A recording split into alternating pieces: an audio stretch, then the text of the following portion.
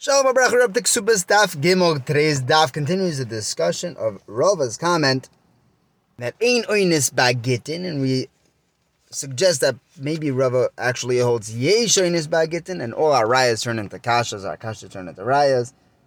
And then on Amabeis we have a discussion comparing Sa'akana to Oines.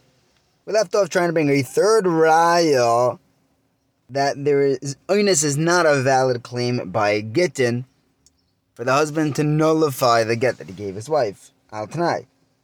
Third raya is as follows. There's someone who told his wife that if I don't come back within 30 days, this is your get. Came at the end of 30 days.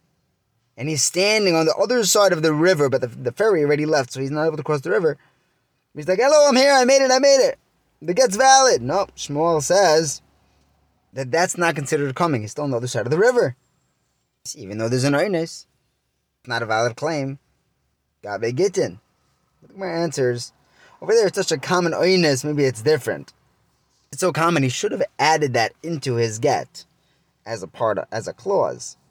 He didn't. He caused himself the loss of being stuck on the other side of the river and thereby activating the get. Rather, the Gemara comes up with the fourth answer, that Rava just came up with this as a svara. Because of the tznuos and the prutzos. What does that mean? The tznuos, if you tell them that this get is not valid, and you're still married to your husband, even when there is an oines excuse, maybe once the taka won't be an oines and it will be a valid get, but she's going to think as a tznuah that it was oines, and she's going to be left as an aguna forever. On the flip side, there are prutzos, that if you tell them that this is not a valid get, and really you're still married to your husband, even in a case when there is an oines, a prutza may say, that's not really an oines, and she'll go marry someone else. Turns out there never was a get. She's still married to the first husband, and all her kids from the second marriage are mamzerim. I think Gemara asks, is it possible that we have a case that midaraisa it's not a get? Because of these tznuos and prutzos, we're not going to accept the claim of oines. We're going to give her a get and let her, let an Eishes Ish essentially marry anyone she wants. The Gemara says, absolutely. Because the Kedushin in the first place was on the Tanai, was on the predication of the Rabbanon. The Rabbanon are able to uproot their original Kedushin and thereby make them never married. Ravina told Rav Ashi that would only work to say that the Rabbanon can uproot the Kedushin if they were Mekadesh each other with Kesef. But what happens if they were Mekadesh each other with Bia? And he says, the Rabbanon can actually make that Bia into a Bilas Znus, not a Be'ila of Kedushin. However, some learn Rava totally different, exactly the opposite, in fact. That Rava is saying the Taina of Oines applies even by Gittin. The Rava holds that you can't Taina Oines by Gittin. And now we have Kashas instead of Rayas. In the case where the guy tells his wife, this is a get. If I don't come back here within 12 months, and then he dies within those 12 months, that get is not a valid get.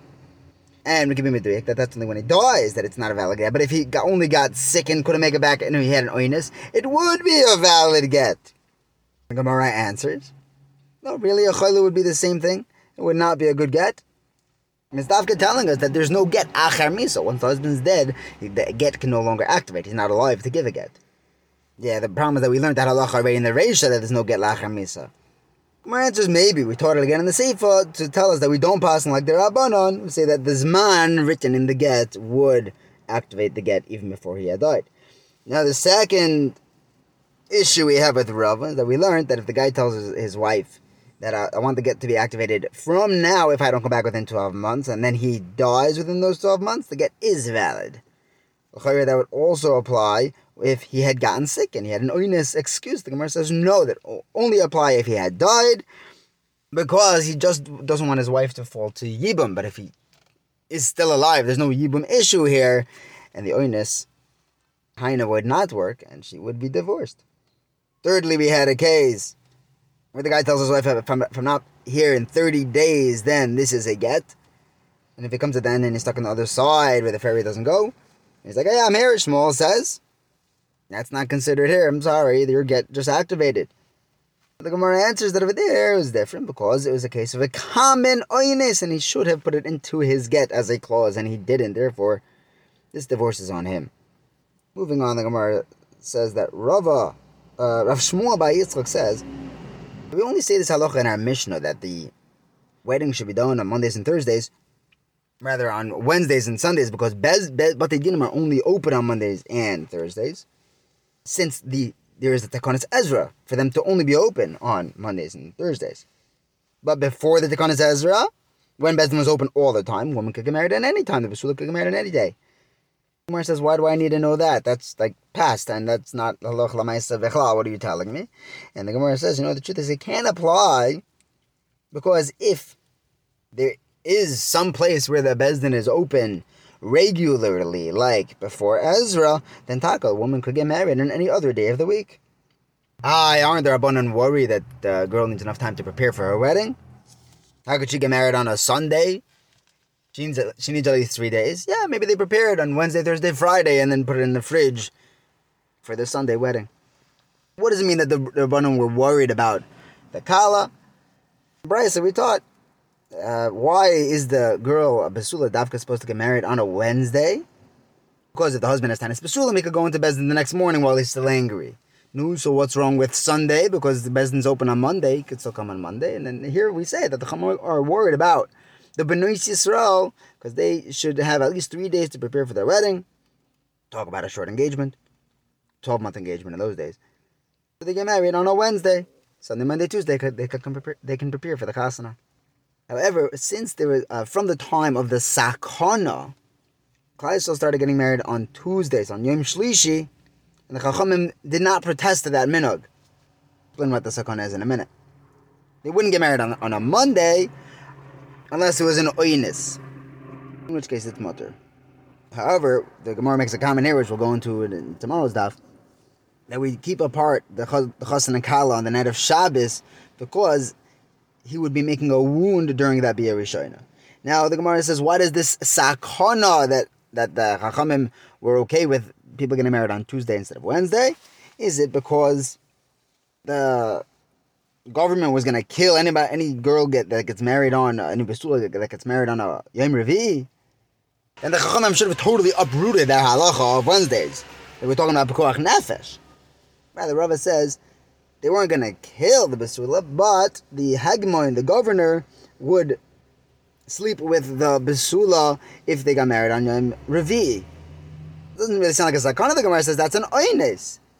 The Gemara explains that since there were tznuos, that would actually be moiser nefesh, and they would rather die than to be with the Hagmon.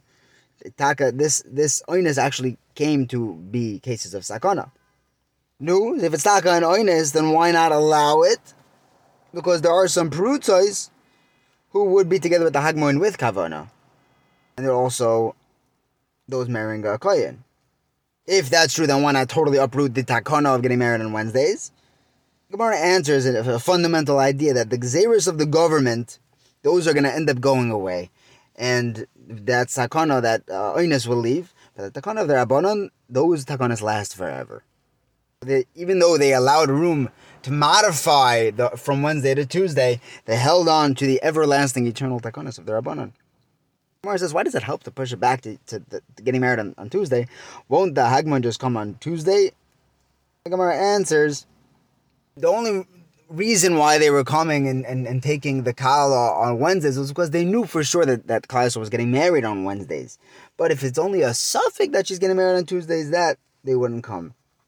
Now, we had mentioned that on Mondays, the Chachamim did not allow the Basulas to get married unless it was a case of an oines where it's mutter. What oines are we talking about over there? We're talking about the oines of the Hagmoin, the governors. We said that's maybe the sakana because of the tznuos. Why are you calling it an oines here? Sakana. Second point over there, it was a communal issue. Over here, we're talking about it's mutter because it's an individual issue.